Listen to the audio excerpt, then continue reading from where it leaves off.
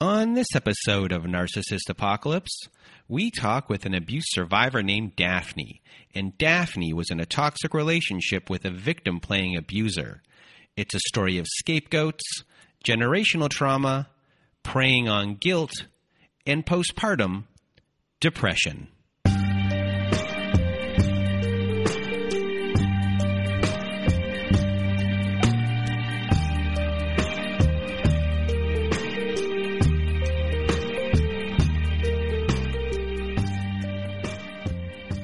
Welcome to Narcissist Apocalypse, everyone. I am Brandon Chadwick, and with me today, I have Daphne. How are you? Hey, Brandon. I'm doing good. How are you doing today? I am doing well. Thank you for asking. And before we get to your story, for people that want to share their stories like Daphne is today, please do send us an email at narcissistapocalypse@gmail.com with your story, or you can go to our website at narcissistapocalypse.com and click on the guest form button at the top of the page. So for those of you that want to be a guest on our show, we're looking for more stories. So please do send those in. And when it comes to Daphne's story, Daphne was in a 2-year relationship with a victim-playing abuser.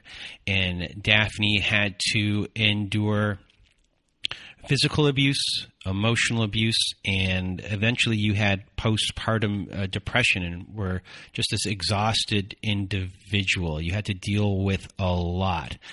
And why I think your story is really interesting is we really get a good insight here into why maybe your partner at this time was who he was. And the mom from that side of the family plays a role constantly in this person's life. He might have been a scapegoat in their life, in his life, which is part of the story. But, the mom is there, and it's interesting to see how that dynamic works. So I want to thank you for being here and sharing your story. And now, without further ado, Daphne, the floor is now yours. First of all, I just want to say thank you for having me on. If I can just help one person, then I'm going to do that. So I really appreciate you having me on here. So I grew up in a family of 4. I'm the oldest of 2 kids. I grew up in a small town. I have a younger brother, and, my childhood was pretty decent. It was a lot of fun, but I did battle with a parent having narcissistic traits, which I didn't really realize until what I'm going through now. And I see the red flags now, so. But I had a pretty normal childhood. I was very lucky. I'm very blessed to have the family that I have. I mean, it was pretty normal. I graduated from high school. I went to college. I moved out and, got a job and lived on my own. And I've been doing that for, the past 10 years. Up until I met my ex, and that just really flipped my world upside down. So going into your relationship with your ex, did you have any self-esteem issues or any sort of codependency things going on? Were you a people pleaser in any way? And what was, I guess, your life as far as dating before you went into a relationship, and what was your belief system about relationships going into it? As far as self-esteem, I've never really had issues with that. I've always been a firm believer in love yourself or no one else will. But as far as, friendships and relationships, it was always rocky for me. I always chose the wrong people, I want to say. had the edgy side. I was definitely a fixer. I've always been a fixer. I just pick out people who need help, who I think I can fix them and make their life better. And then they ended up bringing me down. So I do believe in relationships. I mean, I think it would be nice to have a healthy one, but I just don't know what that looks like at this point in my life. So I met him through Facebook. You know, I was single. I was happy. I had a good job. I had a nice dog in my nice apartment. Just minding my own business, you know, and I'm going through Facebook and I come across this profile, you know, people you might know. And I get on there and I'm just thumbing through his photos and I'm like, oh, he's really cute. Oh, he went to a Catholic high school. Oh, he played sports. You know, there's all these pictures of him with his family on here. He's probably really family oriented. So I liked his photos. And then he ended up messaging, he found my Instagram through my Facebook, and he ended up messaging me, you know, wow, you're so beautiful. Your modeling pictures are so great. I'd like to get to know you more. How can I do that? And it just spiraled from there. You know, about 4 days later, we met. I think we started messaging on like July 3rd, and by the 7th, we were hanging out. And before we continue, I just want to interject right here. I'm sure a lot of people right now are thinking that you're this white woman from the South, but you're American, but you are from Middle Eastern heritage, and you have olive color complexion, and you grew up in a small town in the southern part of, or Midwest part of America, and you grew up Catholic. So it's not something people expect of Middle Eastern culture in the United States. And I just wanted to kind of clear that up for everyone who might think you're one thing, or kind of paint a picture of who you are. But, you know, growing up in a smaller town in the United States when you're Middle Eastern isn't always an easy thing. Yeah, I am. I'm mixed. My great-grandparents came here from the Middle East. I'm like third generation, but I am mixed. Yeah, I grew up Catholic. My mom and my dad, both Catholic. I mean, I went to Catholic school all the way up until high school. I practiced. I mean, it was shoved down my throat, you know, so hard Catholic. Yeah. So I interrupted you there. So you went down that hole, and he's complimenting you, and then what happens? So, you know, I tell my friends about him, and my girlfriend that I had at the time, she's like, oh, yeah, I know him. We went to college together. He was always really nice to me, you know, blah, blah. So we all get together, and I meet him, and, you know, the first time we met was with a group of friends and at the lake. We were all at the lake having a good time, and he was really nice to me. You know, we just hit it off immediately. We hit it off so fast that he was at my place that night staying with me. And I just remember he was really nice to me. You know, he didn't try any of the guy things that guys do. You know, he didn't try to have sex with me or take advantage of me when we were drinking or any of that. I mean, he was extremely polite and respectful. And so he stayed with me that night. And then we lived in two different cities. We lived about 45 minutes away from each other. He was living with his parents at the time. He told me that he had a job and that he was just having a hard time. And he just started telling me about his life. Like, his mom wasn't nice to him and she never listened to him. And this is how he kind of wrote me in. And his grandpa was dying of cancer. And he just sank his teeth into me by getting me to feel sorry for him and playing that victim. Just woe is me. I can't make it in life, you know? So that's how he kind of wrote me in. And, you know, back then I was a fixer. So I'm like, in my head, I'm going to help this guy. I'm going to get him out. I'm going to get him in his own place. I'm going to help him, you know, maybe go back to school because he dropped out of college. All that stuff. I'm going to help him and his mom. Maybe she's not as bad as he says she is. Just that kind of thing. So he loves sports, and I love sports too. That's what I do for a living. And, you know, the Catholic thing, family oriented, he was the whole package. He really was. And other than living at home with his parents, which was a downfall for me at the time, he was everything that I wanted, that I thought I wanted. Family man. So I think that August, September, like 2 months into our relationship, his grandpa died. And so I think that we kind of had that bond going, you know, that I was there for him when his very first grandparent passed away.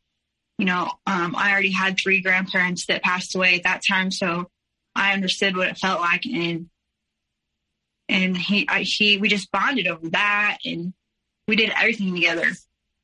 We went to the zoo. He stayed in my house all the time. You know, it was his birthday within a couple of weeks of us dating. So we went out for that. And, you know, he was showing me off in public. And I don't know if there was just one event. It just kind of snowballed into all this. And it happened so fast that I was just struck. And I didn't stop to think, like, is this healthy? What am I doing? You know, then some weird things started to happen. Like, I'll never forget the time we weren't living together, but we just started talking kind of, and he was FaceTiming me, and he was at his parents', and he was sick. He had like a cold. He was coughing, whatever. And, you know, we were FaceTiming, and she overheard it. And, you know, I'm on the other end saying, are you okay? Do you need me to come there? Do you need me to help you take care of you? What do you need? And she's in the background saying, who is that? Who are you talking to? You don't need a girl to take care of you. That's what I'm for.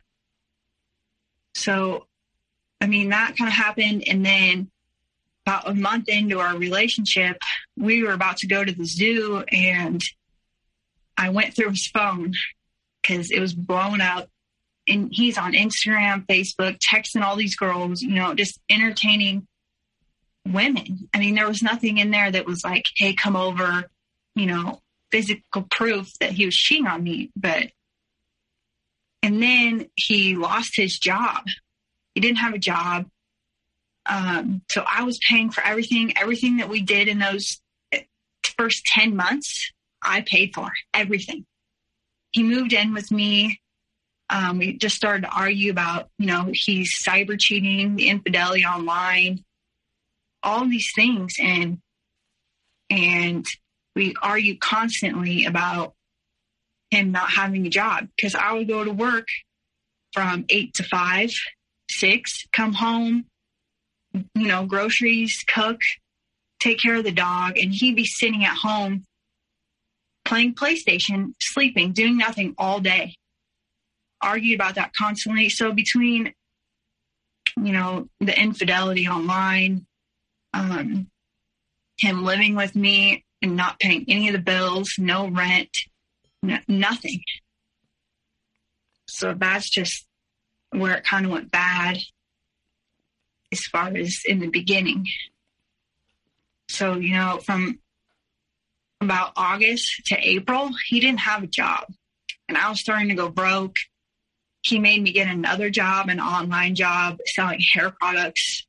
I mean, I was going crazy he was abusing me financially. Like, he would go grocery shopping and take my card, just things like that.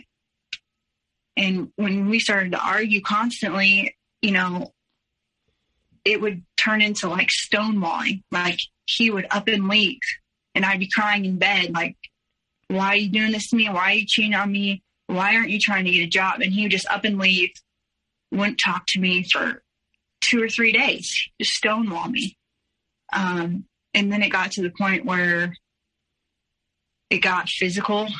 I would try to leave my own apartment to get away from him. And he would physically, shove me into the wall and take my keys away from me. So I couldn't leave my apartment because I couldn't get back in. I couldn't leave because I couldn't get into my car. I didn't have my keys, or I would hide in the bathroom. I would lock myself in the bathroom to just get away from him. And he just verbally abused me all the time. He doesn't stop talking. You can't get a word in edgewise. He's still like that to this day.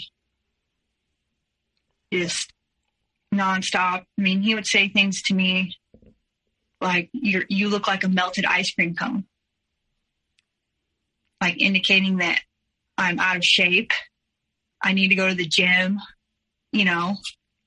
I'm like, here I am, a model. I have to be camera ready at all times. He always had to go with me to all my photo shoots. Every single one of my photo shoots, he had to be there. Couldn't go by myself anymore. It got to this point where I started putting him in front of the camera. Like, do you want to do a shoot? He'll shoot you today. Go ahead. And then I started being isolated from my family. I never went home anymore. He never wanted to come to my small hometown. Never wanted to be around my family. So I just got really isolated from my friends and my family at that point. I never went out and did anything. But then he would get mad at me if I went out and did something, but he was out doing who knows what all those times we fought, and he would just up and leave me. He had a gambling issue, always at the casino, but I don't know where he's getting this money from at all. So it was just the first, 6 months were like that. And then I just got to the point where I sat in my room most of the night after I got off work. I would come home, I would eat my dinner, and I would sit there and watch Netflix till, I fell asleep, and I would get up and do it again. And then he started convincing me that I was mentally ill. He's like, you're depressed. All you do is sit here. You don't do anything. You're sad all the time. You're lazy. And I'm like, all right. He's like, you need to get help. And so I did. I went and got help, put on medication. I got my brain scanned. Like, I was just convinced that I was mentally ill. And so that happened there was just so many things like happened in the first 6 months that were insane. Like when his grandpa died. Were you going to say something? Yeah, I just wanted to say we're 6 months in here. You had a very short courting period. You are now living together. The good times are gone pretty quick, and you're being devalued. You're caretaking a lot here. You're working 2 jobs. This person isn't working. They're nitpicking you. And now they're telling you that you're the one with a mental issue. You believe what they're saying. Definitely. I've definitely started believing him. Sometimes to this day, I still second guess myself. I second guess myself with everything.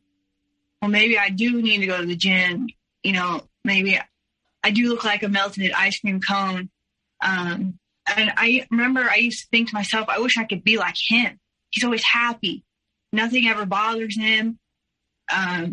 Life's just one big joke. It's a game and everything's fine.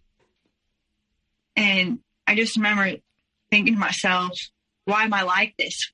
Why am I so sad all the time and he's always so happy? But looking back, he's miserable. There were so many things that he did that, like he faked committing suicide after his grandpa died.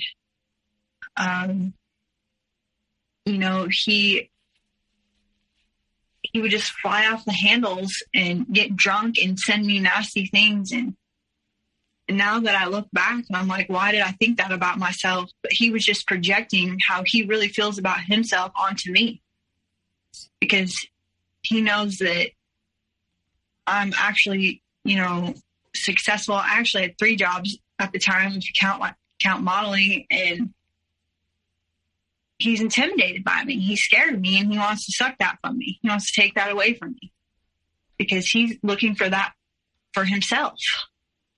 So all of these things are going on, and, we're here at the 6-month mark. And what happens from here?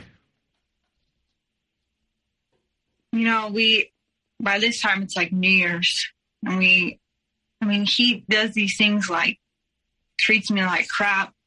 And then he takes me to Denver, and we have a nice New Year's there. But I pay for the whole thing, and I just remember he made me stop talking to my very best friend, because like 7 years prior, we dated for like 2 months. So we just decided, we're better off as friends. Let's not do that anymore. And I had been friends with, he's still my best friend to this day. We're still best friends, but I had to cut him out. Otherwise we would have broken up and I would have lost him, So that month I lost my best friend, and then that's when the abuse really started. I just remember, but I met his parents really early on. I met them like 3 weeks into the relationship, and his mom, she hates me. She's hated me for as long as I can remember. I would try to have conversations with her, and she just wouldn't even talk to me. I would walk into their house. She wouldn't say, when you walk into somebody's house, you're usually dressed. Hey, hi, how are you? Nothing. She runs the house. She is a narcissist too, and she's a dictator, big time. So that's where he gets that from. But they argue all the time. We argued all the time about, why don't I get along with her? Why doesn't she talk to me? And there was a couple of times where I tried to have a heart-to-heart with her, and she even admitted that, because I told her, I said, we've been dating for 9-10 months and he doesn't have a job. He won't find a job. I've got him 2 or 3 great jobs where I live, and he's quit them all with some excuse. So that kept going on.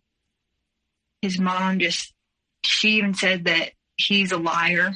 One of his bad qualities is that he can't tell the truth. He never tells the truth. So his own mom even says that he's a liar. But the abuse just got really bad. I just remember there was this one night in particular that was the worst of them all, for sure. It was the end of January, and, there is probably a good foot of snow on the ground, if not more. We were at his parents that weekend because they were gone out of town. And so he had to ref a basketball game, and, he said, let's go out after I'm done with my game here. We started to get ready that night at his parents. And I just remember like getting ready and thinking to myself, like, I don't like the way I look. Like, do we have to go? Like, I just don't want to go anymore. Like, I was so down about myself and hated the way I looked at that point that I didn't want to go out in public. I was ashamed. And we got into an argument, and I just remember he pushed me and I hit my head on the hardwood floor. And when I like whited out, almost black. It was white. Everything was white, blacked out probably. When I came to, his foot was on my face. Like, my face is laying sideways on the floor, and he has one foot on my face, and he's leaning over me. I don't remember what he was saying, but he was just talking shit to me, just degrading me, And then when I finally escaped, I ran. and he pushed me into an end table, and I ended up, hitting my ribs on the table. My ribs were bruised all the way around. And when I finally got away from him, I was running. It was freezing out. And I'm running through neighborhoods, and all these backyards. And I don't know where I'm at, because I just got my ass beat, So it was scary. Like, I'm just running away from him. And then I just see him driving back and forth. I'm hiding behind these houses in these neighborhoods. And he's driving around the neighborhoods back and forth, yelling for me. Like, where the fuck are you? That's what he's saying, stuff like that. And then I was just frantic. I was so frantic. It was fight or flight, I'm running. And I just remember he found me and he grabbed me and he shoved me back in the car. The whole time he's on the phone with his best friend, I think, telling his friend, like, I'm a crazy bitch. This bitch did it again. I hate her. Why is she like this? I listened to him talk to him like I wasn't even sitting there next to him at all, after he just beat me up. And then he takes me to my apartment and he goes inside and he steals all my stuff. He steals my PlayStation. He steals my big speaker that I have. I mean, he steals everything and he leaves. And I can hear, I'm hiding in my apartment basement in the laundry room from him, hiding, waiting for him to leave. And then he finally leaves, and, I call my best friend that I'm not allowed to have. And he's like, come over, it'll be fine. Like, I'll help you out. And so that happened. And I think about a week went by, and then it was Valentine's Day. So we didn't talk for about a week probably. And he hoovered me right back in. I'm sorry what I did to you. It's Valentine's Day. Let me make it up to you. So I went back to him. So what are you telling yourself after this? You go back, are you saying to yourself, he won't do this again? I can change him. What are, I guess, the factors that are, besides his love bombing, are there things that are being promised or anything like that? I blamed it on myself. I just said to myself, it's my fault. I'm the one who didn't want to go out that night. I'm the one who started the argument. I'm the one who ran from him. I deserve it. Like, it's my fault. I was in denial too, big time denial, because when you love someone so much and then they show you who they really are, it's the hardest thing on the planet to accept, in my opinion. One of the hardest things to accept. So I denied. I was in total denial. And, I felt guilty for leaving him because, sob story that he always gave me, woe is me, I'm the victim. So that's why I always came back. I was just in such denial, and everything was always my fault. If I wouldn't have done this, then he wouldn't have done that. If I wouldn't have done that, then he wouldn't have done this. So it was just always my fault. That's why I always came back, I think. So now you're back in the relationship with him, and what happens from here? We're like, okay, we got to work this out. We have to do this right this time. Like, that can't happen again. We can't do that. And so he gets this job where I'm living. It's an overnight job at a grocery store.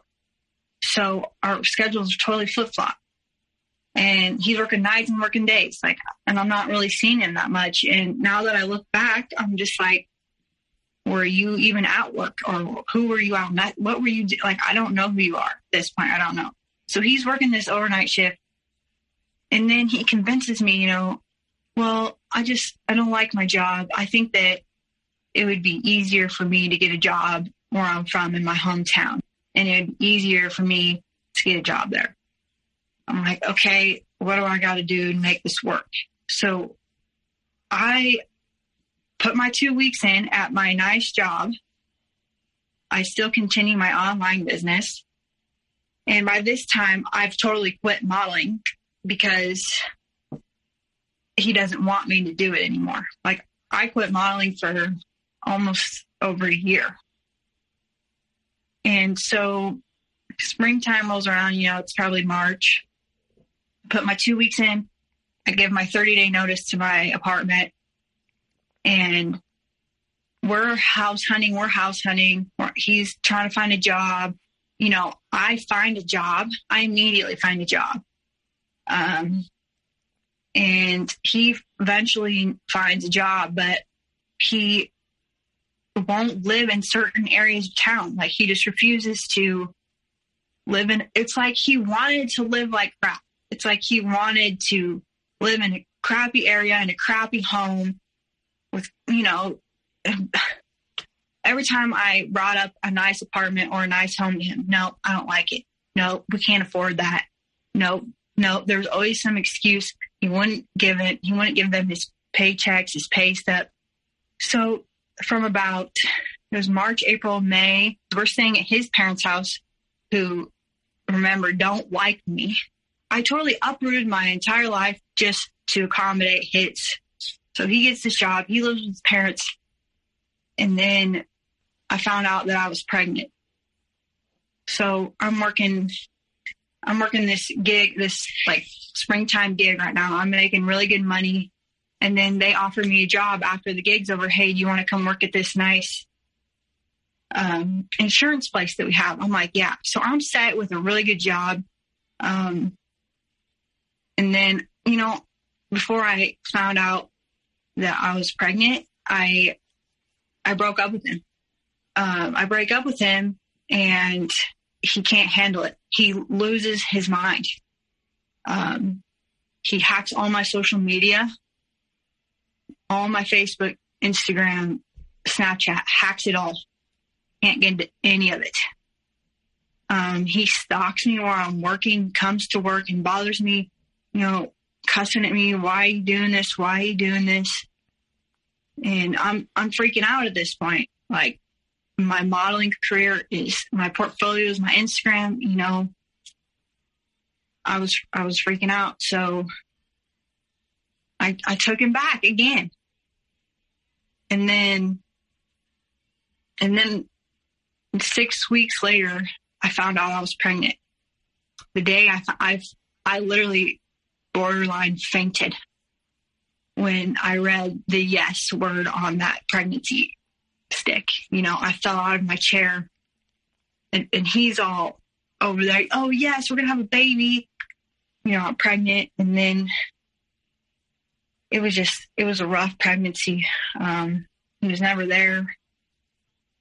I just remember he just did crazy things. Like, right after I found out I was pregnant, we were at my parents' for the holiday. And we got into a huge fight because he wanted to leave so bad. He didn't want to be there anymore. I'm like, we just got here and we're arguing. And he goes into the bathroom, locks himself in there, and turns the water on, the faucet. I can hear the faucet running. And then, I'm like, let me in, just let me in. And he won't let me in, won't let me in. And all of a sudden I hear this big thud. Like he fell down or hit his head or something. And then all of a sudden I hear the door unlock, a little click. So I open the door and here he is laying on the floor with a bathrobe belt. He took the belt from his bathrobe and tied it around his neck. And then his face is covered in water and the bathroom sink is overflowing. So he's in there like trying to commit suicide, trying to drown himself and choke himself. But then later I'm thinking, like, today, how can you drown and hang at the same time? And then the bathroom door just unlocks itself like he begs committing suicide so that he's never wrong, because we always argue about these things like, you know, you're cheating on me. I caught him every 3 months, probably at least, you know, in his phone, talking to all these women. I mean, and it was the weirdest thing too, like a full moon every month or something. And this monster would come out and he would freak out and take it out on me. I don't know what happened to him, and then, you know, here I am, probably almost 2 months pregnant, and we still don't have a house yet. I'm still living with my parents, driving back and forth. And then finally, you know, I start my new job that I was offered. We get this house, and he's like, we have to fix it up though. Like, it's a hunk of crap. We have to fix it up. And I'm like, okay. So we go in there and we fix up the whole thing. And then they're like, no, you can't live here. We never told him that he could live here. I don't know where he got that. He just said, you know, that he was going to fix it up for us. So he lied to me about fixing up a house so he could get paid for fixing it. And here I am pregnant, trying to paint, you know. So these lies are continuing at this point. So how are you feeling? Yeah, I definitely felt trapped by being pregnant. You know, I was always taught, you know, you get yourself together, get married, and then have a baby. I grew up with two parents. He grew up with two parents together. They're both still together. So I just had it in my head, you know, I have to stick it out with him because my kid needs both of her parents together. So I was totally trapped, totally. And he knew that, and he just did crazy stuff from then when I was pregnant. So, you know, you're isolated here from your friend, if I remember correctly. Are you able to talk to anyone, or is that just not happening? And if you are able to talk to anyone, what are they saying, and what are you saying to them? So I did have this girlfriend, but she has ended up turning on me too. Like, those two are best friends now. So he has manipulated her against me at this point in my life, but she has a baby too with a man that cheated on her and treats her poorly. And I mean, from my point of view, I always told her, like, you don't deserve that. That guy's not welcome in my home. I don't want him around me. And she never said, get out, leave him. Why are you putting up with him? Why? It's like he just always had excuses made for him. Even my so-called best friend encouraged me to stay with someone who just beat me up and who treats me poorly. And she'd make excuses like, well, the baby needs her father. And I don't think like, I would go to her like, I think he's cheating. She just didn't want anyone to have a better life that was in the same situation as her. You know, she didn't want me to be doing better than her, or, you know, so she's like, well, it's just really selfish. Who says those kinds of things? Who encourages you to stay with someone who abuses you? So, you know, at this point, you are, you know, in this relationship with him. You're pregnant at this point, and do you start getting abused while you're pregnant? You know, there were a couple of times physically, yeah. Like, he would shove me to the ground or shove me out of his way. But it was mostly mentally and emotionally at this point. I finally just cracked on a house. You know, we got this little it was like 650 square feet house. There was nowhere for a nursery. I mean, there wasn't even anywhere for us to have a room, really. It was in a really bad neighborhood, you know, high crime, just gross. And I starting my new job. You know, I'm like 3 months pregnant. I'm like, I got to get go. Like, I just cracked. And so I couldn't take staying in his parents anymore because I was hiding the fact that I was pregnant.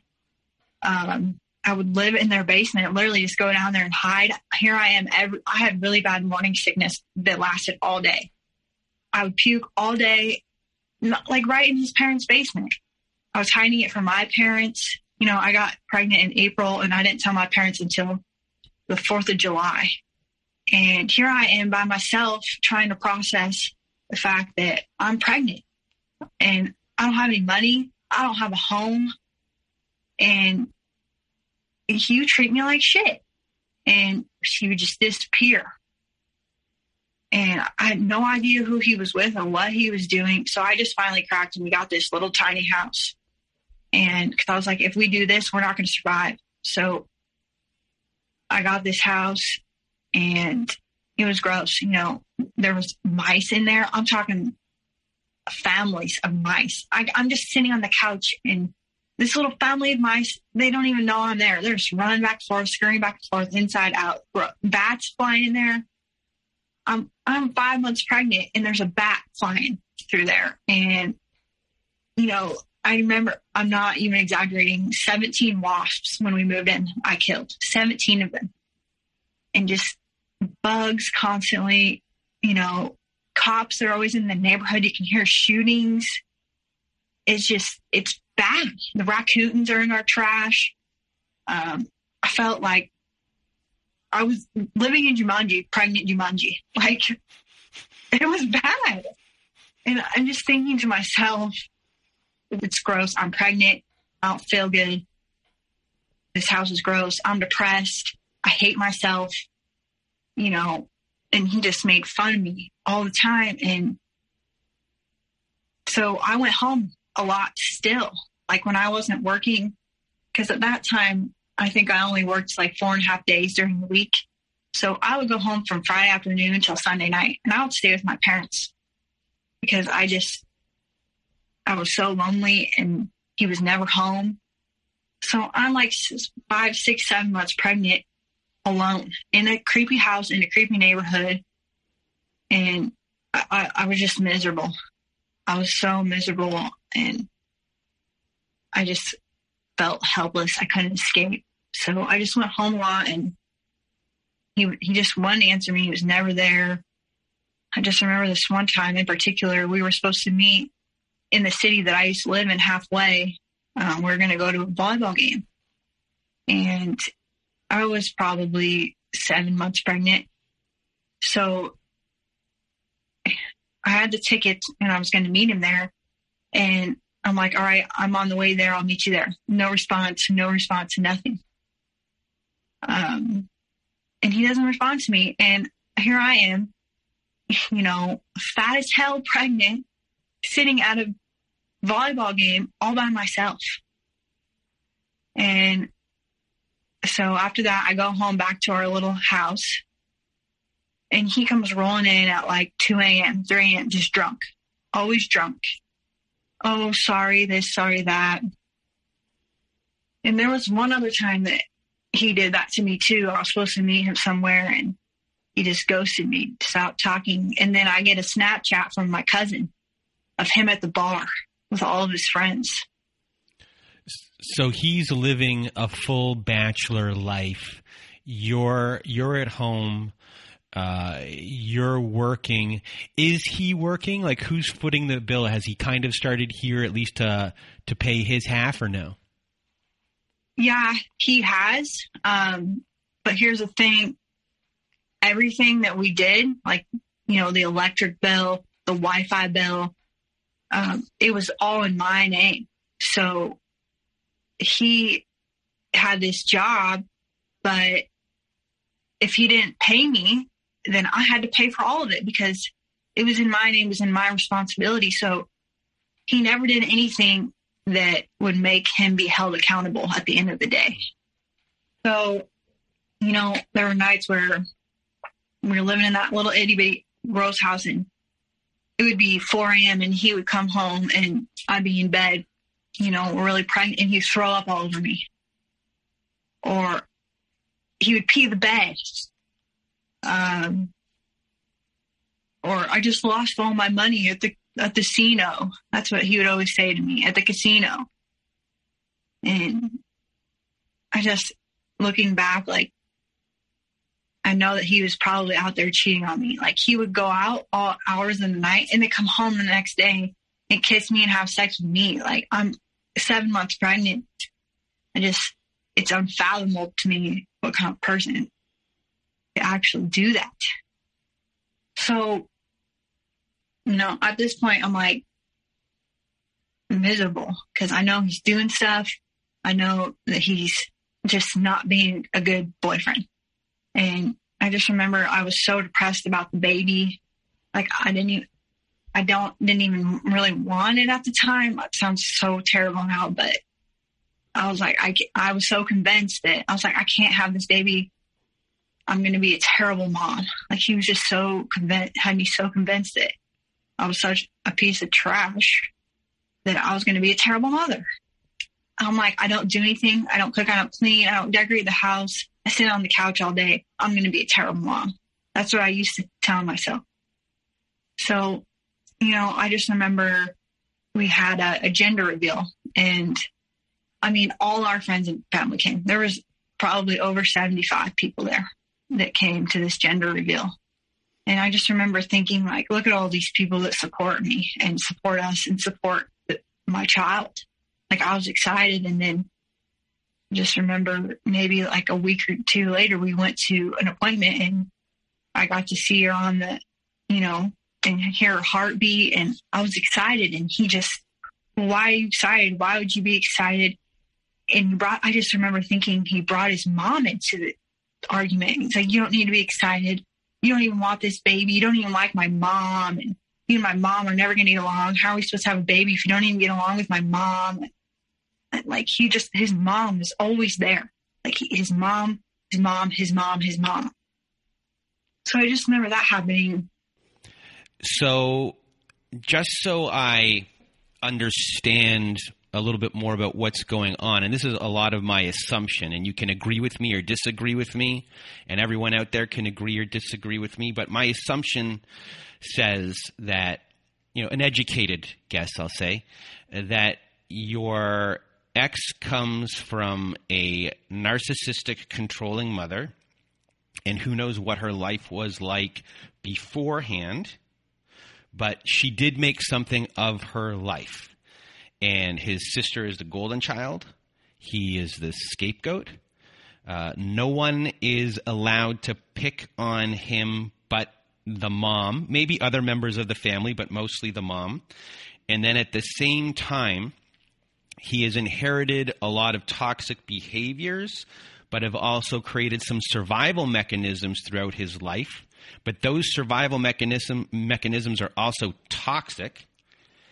He gets called a liar a lot by his mom, but those lies might have been created initially when he was younger, so he didn't have to feel the wrath of his mom. So he also has learned to lie, which means he's lying to you. It comes easy to him.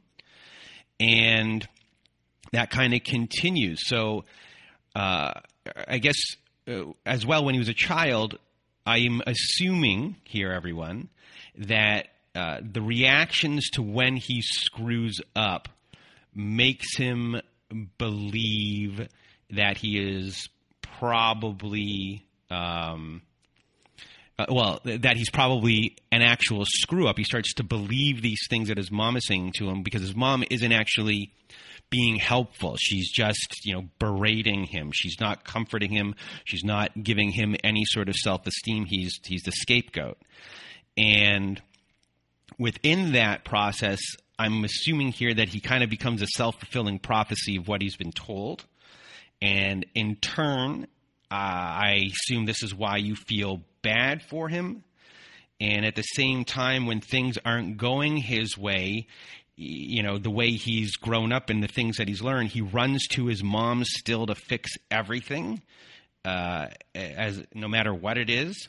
And that's just kind of like the whole family dynamic. And whatever generational trauma is probably going on there, it's just getting passed down and manifesting in different ways. It passes through the family tree. And now here you are dealing with this generational trauma from a family that's getting passed down, dealing with a scapegoat who, yes, has probably been dealing with this person his whole life and gotten the short end of the stick, but is now not taking responsibility for anything. And when push comes to shove in your situation, he'll always run to his mom to try and fix it, and you don't want to mess with the mom. Do I have it in your mind? Do I have it pretty pegged down? That's 100% true, yes.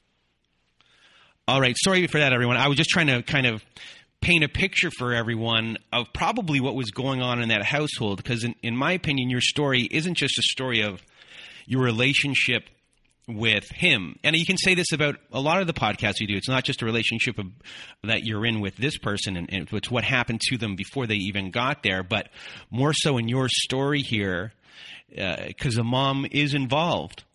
So it's interesting to really be able to kind of hammer home that this is the dynamic that is going on and really see it for what it is. Yeah. I mean, the narcissistic personality has definitely been passed down, but I think that he was held on that pedestal and then he failed her. So after the party and how you're feeling with everything, with the stuff going on with his mom, and how his mom is being kind of brought into this situation, and you're being put down when you're now really excited about having a baby. Eventually, you do have the baby. So what happens from there? So we kind of got a big break with the house, and something to do with the landlord didn't pay his property taxes for like 5 or 6 years. So we got to break the lease and we got out of that, and we ended up getting a bigger place that it was okay. But we moved in, and about 2 weeks later I had my daughter. And, I remember the night I had her, we were arguing and I was upstairs watching TV and he was downstairs just ignoring me like he always did. He always stonewalled me. Always. Like I would try to talk to him. He just shut me out. And so I remember my water breaking, and I remember coming downstairs and, he's saying, "What are you doing? What do you need?" And I looked at him and I said, "I need you to pack your hospital bag." "Well, what for? Why?" And I said, "My water just broke." "Well, how do you know?" I'm like, "Because it just broke, And I packed my bag, and it's late, and it's like 10 o'clock at night. I have my baby, and then the day after, I was still in the hospital because this was right before COVID hit. This is January of 2020. And right the day after she was born, he just leaves the hospital and he says, "I'm going home to clean the house. I'm going home to disinfect the entire house and get it ready." And I just remember thinking to myself, like, I've been nesting for like a month. We've been in this house for 2 weeks. I've been trying to get everything. Like, what do you have to, like, what is there to do? But I was just like, okay, he's being nice. He's trying to be a good dad, So he disappears for like the whole day. I'm in the hospital, this baby's not even a day old and he's nowhere to be found. And I just remember the lady coming in and out of the hospital room. "Is the dad here? I need him to," I think it's a birth certificate or some sort of certificate to say that he's the dad, There's like 2 or 3 times she came back in and he was just nowhere to be found. And I just remember texting him, knowing I'm still cleaning, or it'd be no answer. And so like, that was weird. And then, we take her home, and at this time he switched job because he got fired from his old one. I think he got fired in November because he got caught stealing stuff from his job. Like he was hopping the fence and stealing equipment because him and this other coworker were going to try and start their own business. So he was stealing their equipment. I'm talking like heavy asphalt equipment. So he ended up getting this new job. It was really good, paid well. They offered everything, benefits. So they gave him like 5 days off for, maternity leave, paternity leave. And so he goes back to work. And, my parents visited on the weekend and things like that. But I felt like I couldn't reach out to his mom. But I just remember like the first couple of days, everybody wants to come over and see the baby. And there was one day that his family came over, and his mom was there, and some of his aunts and his grandma was there, and his mom was just going off. She doesn't stop talking. She has to be the center of attention. Here we are with a brand new baby, center of attention. And I just remember his aunt pulling me into the kitchen, like, "Are you okay? What do you need? Do you need anything?" And like, I'll never forget her for that, because she actually asked me if I needed help or what I needed. His mom had never done that in the year and a half that we'd been dating at that point. So, it's just weird things like that. And then I just was home I think I was home with her for 8 weeks. And my mom was an hour and a half away. She was working. And then I just didn't feel comfortable reaching out to his mom. So he's at work supposedly all day. And then he's supposedly doing snow removal at night too. So here I am at home with a new baby for 8 weeks, doing it by myself. And she didn't sleep. She would eat, and then I would put her down. She'd sleep for 20 minutes and start crying again. And she was the type where she wouldn't sleep unless she was held. So I was so sleep deprived. I was just exhausted. He never helped me. He had the mindset of, well, I go to work all day, every day. I'm not coming home to help you take care of her. He never got up at night with me to take care of her. There were times where I didn't even take showers. I didn't even brush my teeth. If I took a shower, she was in the boppy outside of the shower, in her little like just things like that. He never helped me. And then I just remember,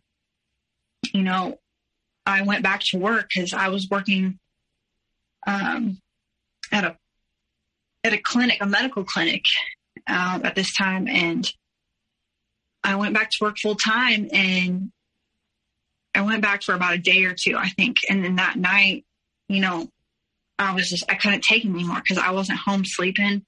I was up all day, all night, literally. And, my baby was crying, our baby was crying, and I just woke him up. It was probably 2 a.m. And I said, "Can you please get up and help me? Like, I can't do this."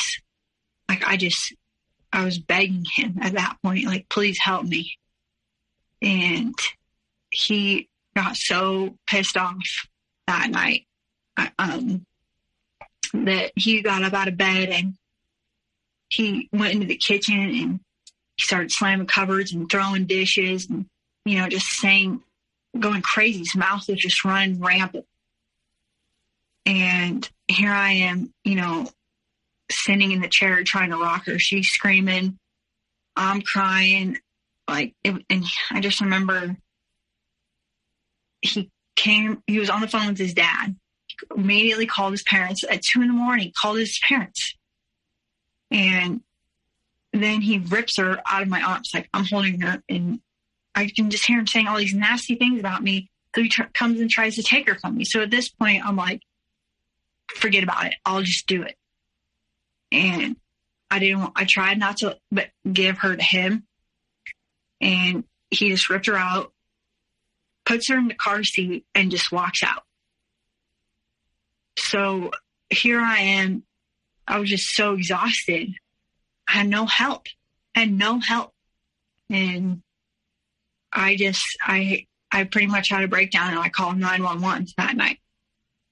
And I just told them, I said, "I need help right now.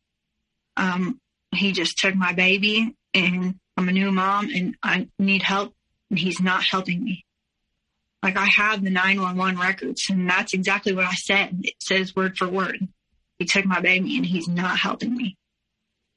So they take me to the ER. So I'm transported to the ER, and they say, you know, you have postpartum, you're postpartum, you need to go stay at this mental facility. So they transport me. This is like 4 or 5 in the morning. They transport me that next morning by ambulance. I was so exhausted. Like, I was not even coherent in that ambulance. I have no idea how long I was in that ambulance, where they took me from one end of town to the other. I have no idea. I don't know what's going on. I barely even know what I'm doing. Then they check me into this mental facility. I'm checked into a mental facility about 7 in the morning. You know, they take my phone and they put me in this room with nothing, you know, and I'm sitting there like, where's my kid? Why am I in here? Like, let me out of here. Like, I wasn't like screaming or yelling or losing my mind or anything like that. I was so exhausted that, and I just remember the doctor coming in and trying to question me. They were sitting there questioning me, and I could not answer their questions because I couldn't stay awake. My body was so exhausted that it just literally shut down. Like, it would be like if you went without one drop of sleep for 3 months straight. My body just is like, I'm out. So that happened to me, and I just remember my parents came to visit me, and then he actually did come in and bring my daughter in. That was just really hard. Seeing my daughter while I'm in a mental facility, and I'm just begging the nurse, like, can you please let me out of here? And I ended up getting diagnosed with, I think it was depression, or postpartum depression. And they let me out the next day. But I remember that he was supposed to come pick me up at noon, and he didn't show up till like 1 o'clock. So here I am in this mental facility. He's supposed to come pick me up, and he's an hour late. Like, that was just baffling to me. So that was in the middle of March, and I went back to work part-time, and then he was still working full-time. And, you know, at the beginning of May, this is when he really started to spiral out of control. So here he is, you know, all of April, getting up every day, every morning, going to work and coming home at the same time every day, texting me throughout the day. You know, I'm at work, I'm at the warehouse, I'm coming home from work right now. What do you like? He's normally going to work. And so when all this went down with me leaving him, or having no choice but to leave, or finally, you know, the straw in the camel's back, I get his work records back. And he didn't go to work all of April and all of May. So I'm going back through my text messages with him and reading our conversations, and he's faking going to work. He's getting up every morning before me and coming home at the same time when I'm coming home. So here I am every morning, getting up, getting ready, getting our daughter ready, taking her to daycare. Here he is going to work, coming home, and I'm picking her up. I'm doing everything with her. I'm the one doing it. And he's faking having a job. And I'm just looking back like, what were you doing? I think that might be the most mind-blowing thing that he has ever done in the entire 2 years that we were together. He just faked a job. He was living like a double life. I mean, he was already doing that. But he was getting up and going to work and coming home from work. That he wasn't, and he got fired because he just stopped showing up. So that right there just baffled me. And then, you know, so I still can't believe that to this day. When I tell that story, my mind is absolutely blown. So then, you know, this friend that girlfriend that I had that encouraged me to stay with him, you know, her daughter turns 1 in May, at the end of May. So, I'm confiding in her in the beginning of May and April. I think he's cheating on me. Like, I really think that he's cheating on me. Like, I never really thought that he physically would go out and cheat on me, but I knew that he was doing it online. But I just had this inkling, like, I think he's cheating on me. So I was telling her that. And then at the end of May, her daughter had her first birthday party. So we were invited to that. And so I remember getting up and going to that. But it was crazy because the night before that party, he went out. I remember sitting in the chair with my baby at like midnight, and he was like, I'm going to my friend's house to smoke and hang out. I'm like looking at the clock, looking at my baby, and I'm like, are you serious? Like, I've had it with you doing this. You're never home.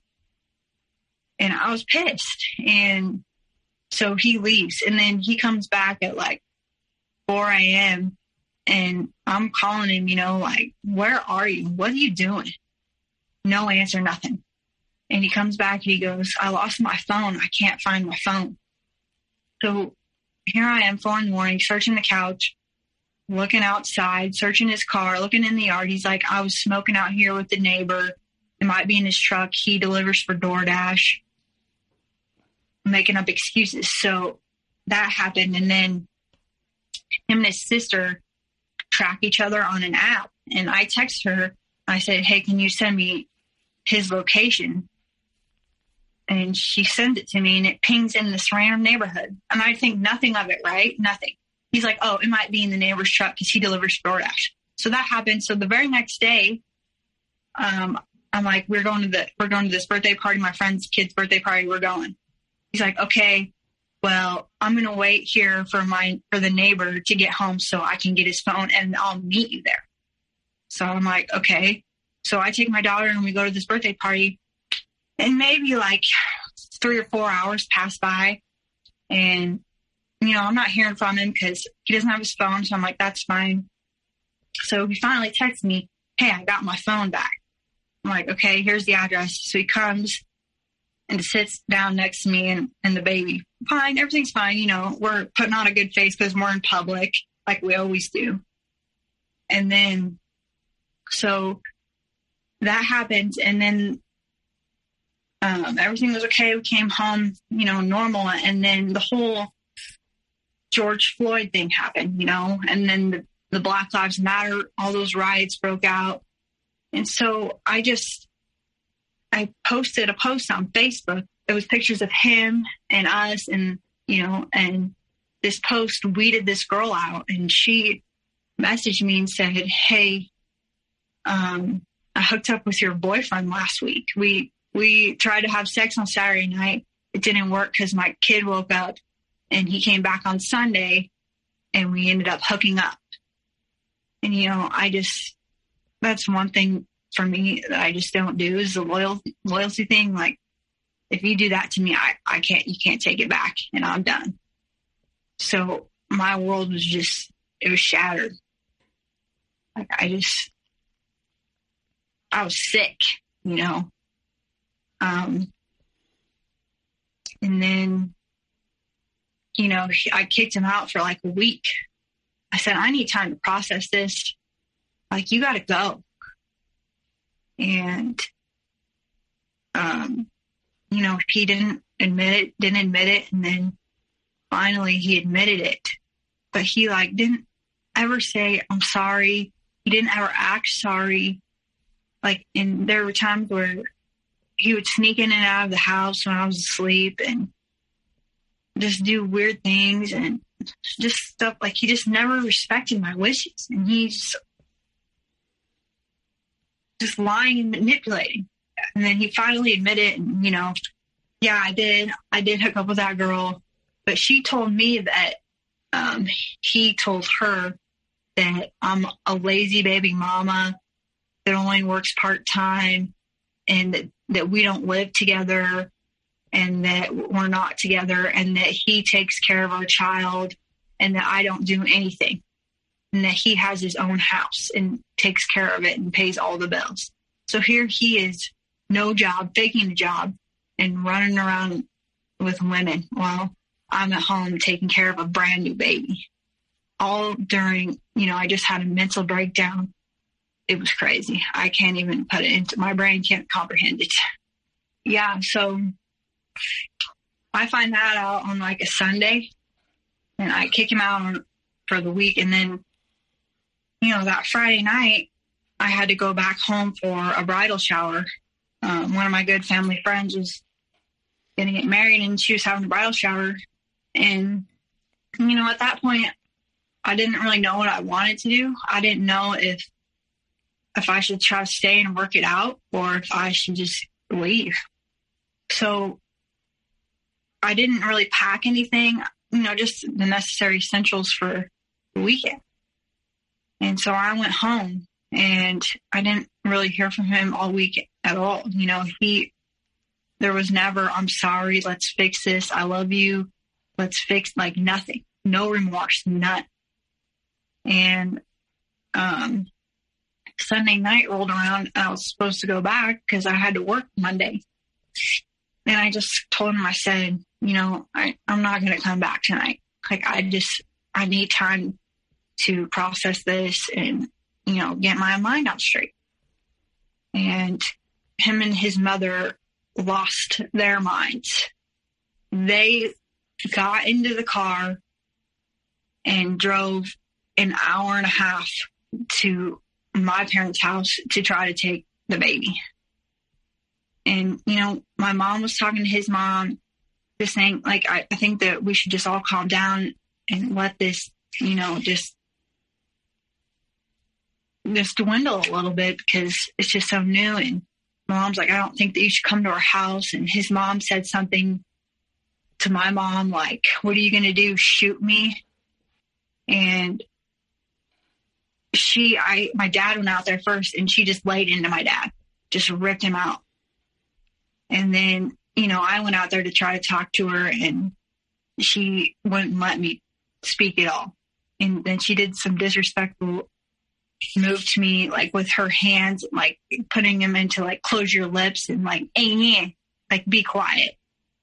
And I just shut the door in her face. So that happened. And then, so they ended up leaving. So I ended up, thinking, I can't do this. I can't go back to him. I'm not going to do that. I have to set an example for my child, and I'm not going to go back to somebody who treats me the way he's treating me and just cheated on me. So I try and go and get some of my things, and he's there. And,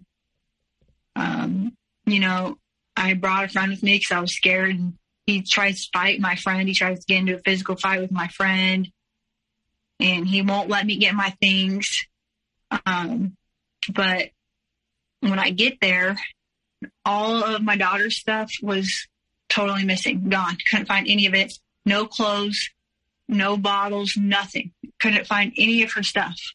So we ended up just leaving, and we just left. And he sends his sister over to like record us and just crazy stuff like that. He immediately calls his mom.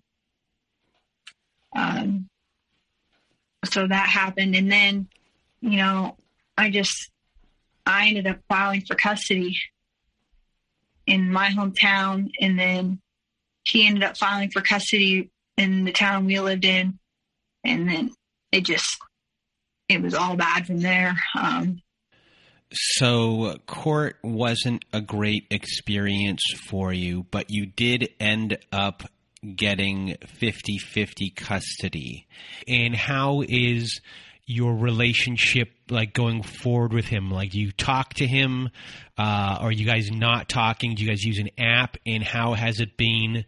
And how has your life been since you've been separated?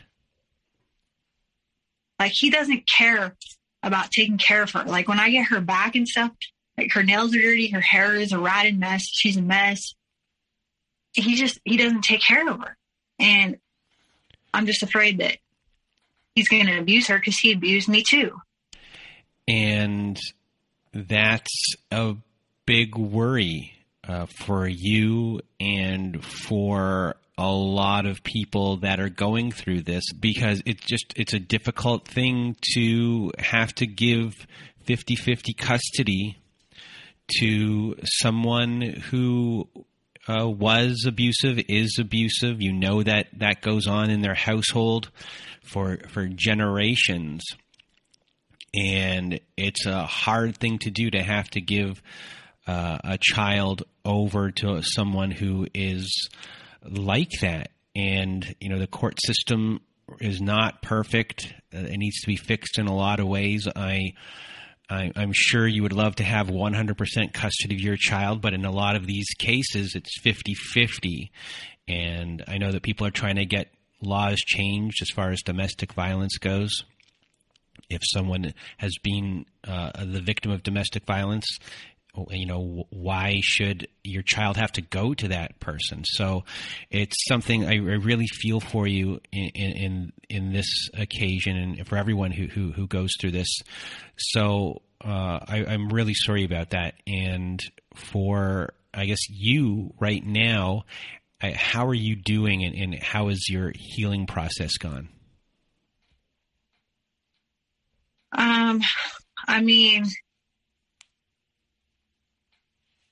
I am still healing because I'm still going through the trauma.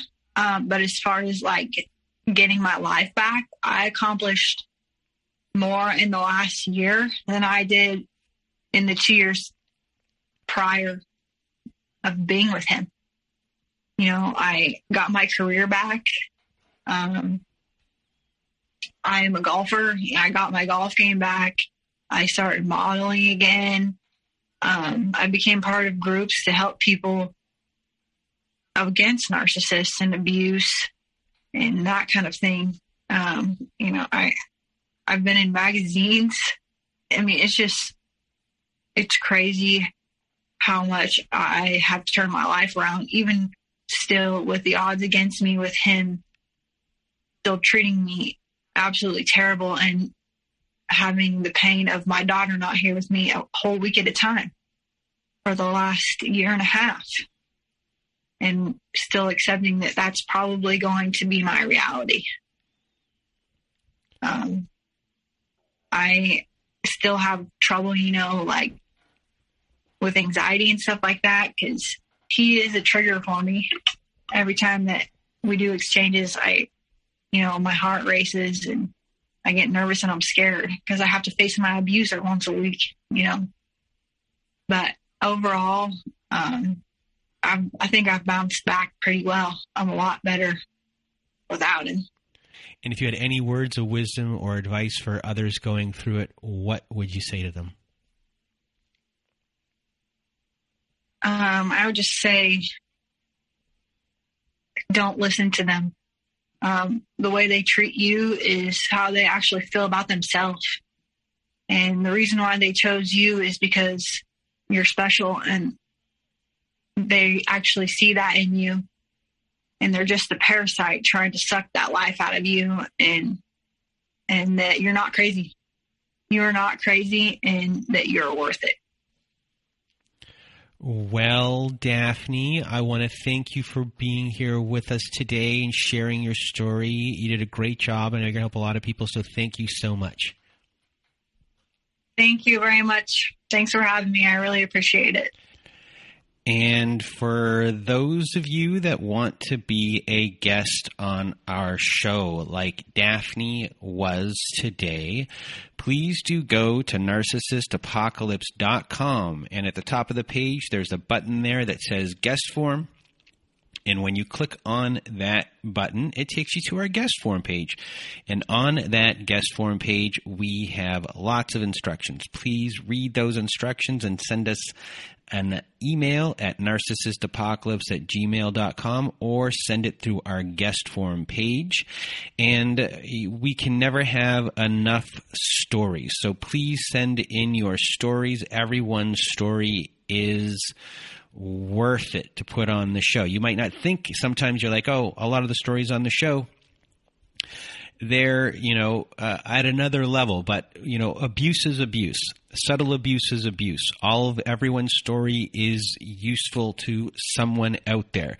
And you might not think that your story may do something, but everybody's story has value to it. And, if it just changes one person's life, then you did an amazing thing by sharing your story on our podcast. So please, everyone out there, send in your stories. So that's my word on that one. And then as far as support goes, if you need support, we do have our own support forum. It's our own private social network, which can be found at narcissistapocalypse.com. And you go to the top of the page, and there's a button that's there that says support group. And you click on that button, and it takes you to our social network. And on our social network, we have our own forum boards. We have our support groups on Zoom every Wednesday night and Saturday night, and every other Thursday afternoon. And those groups, we have a great group of people in there, and I just want to say hi to all of them. And it's a great crew of people that are there. They're there to help you as well, and listen to them. It's all a circular thing. Everyone helps each other. So please do go. Oh, there's more stuff on there. I almost forgot. We have episodes that never made it to air. We have episodes that are ad-free as well. And if you just want to support our show, just sign up to our support group. So anyway, go to narcissistapocalypse.com, top of the page, press that support group button, and we will see you there. And if you need even more support, you can go to domesticshelters.org. So if you or someone you know are experiencing abuse, you are not alone. DomesticShelters.org offers an extensive library of articles and resources that can help you make sense of what you're experiencing, and they can connect you with local resources and find ways for you to heal and move forward. So please do go to DomesticShelters.org to access this free resource today. And also, everyone, a friend of mine has a wonderful new cookie company, and I'll tell you why. Because it's an actual cookie where you can pull out, it's kind of like a fortune cookie, but it's a real cookie. It's done in a really neat way where you can pull out what looks like a fortune, but they're just wonderful messages. It's for it's like self-affirmations, and it's not just for you. You can get a batches for your kids, so kids can have a cookie, healthy cookies, nice cookies, all different types of cookies. And when you pull it out, there's these nice messages for self-esteem, self-worth, self-everything. And it's a wonderful company called Be Loved, and you can reach them at BLOVD.ca. It's a fantastic cookie. It tastes delicious. I've had them before, and the messages are wonderful. It's eating a cookie, feeling good about eating the cookie, and then feeling good about what you're eating. So please, if you want to support the show, go to BLOVD.ca, belove.ca, and that's it. Thank you, a big thank you again to Daphne for being a guest on our show. And so from Daphne and myself, we hope you have a good night.